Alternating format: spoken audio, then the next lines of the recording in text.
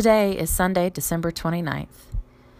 The readings for today come from Isaiah 63, 7 through 9, Psalm 148, Hebrews chapter 2, verses 10 through 18, and Matthew chapter 2, verses 13 through 23.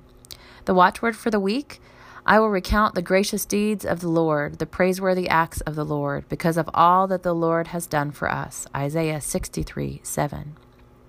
The watchword for this day is even youths will faint and be weary, and the young will fall exhausted, but those who wait for the Lord shall renew their strength. They shall mount up with wings like eagles. They shall run and not be weary. Isaiah 40, 30 to 31.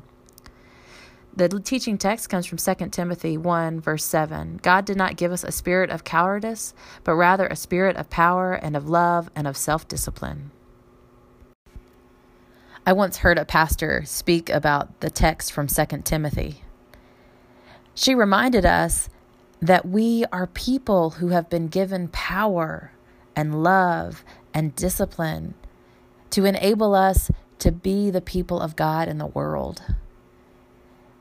And even in these days, whenever it's easy to feel exhausted and chewed up and done for, that God can infuse us still with the power to do more, to be more, to show more, to witness to more.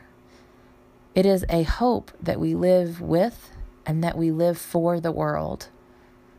It's such a wonderful gift to know that we have been given a spirit of power, one that allows for us to accomplish so much more than we could ever imagine. Let us pray.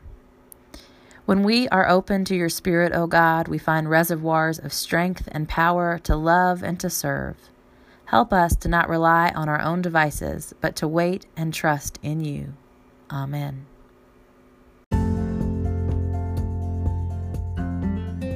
The 2019 Moravian Daily Text that you heard today is copyright 2018 IBOC Moravian Church in America and used with permission. If you want to get a copy of the Moravian Daily Text, sign up for the Daily Text email, or just learn more about the Moravian Church or this tradition, go to moravian.org.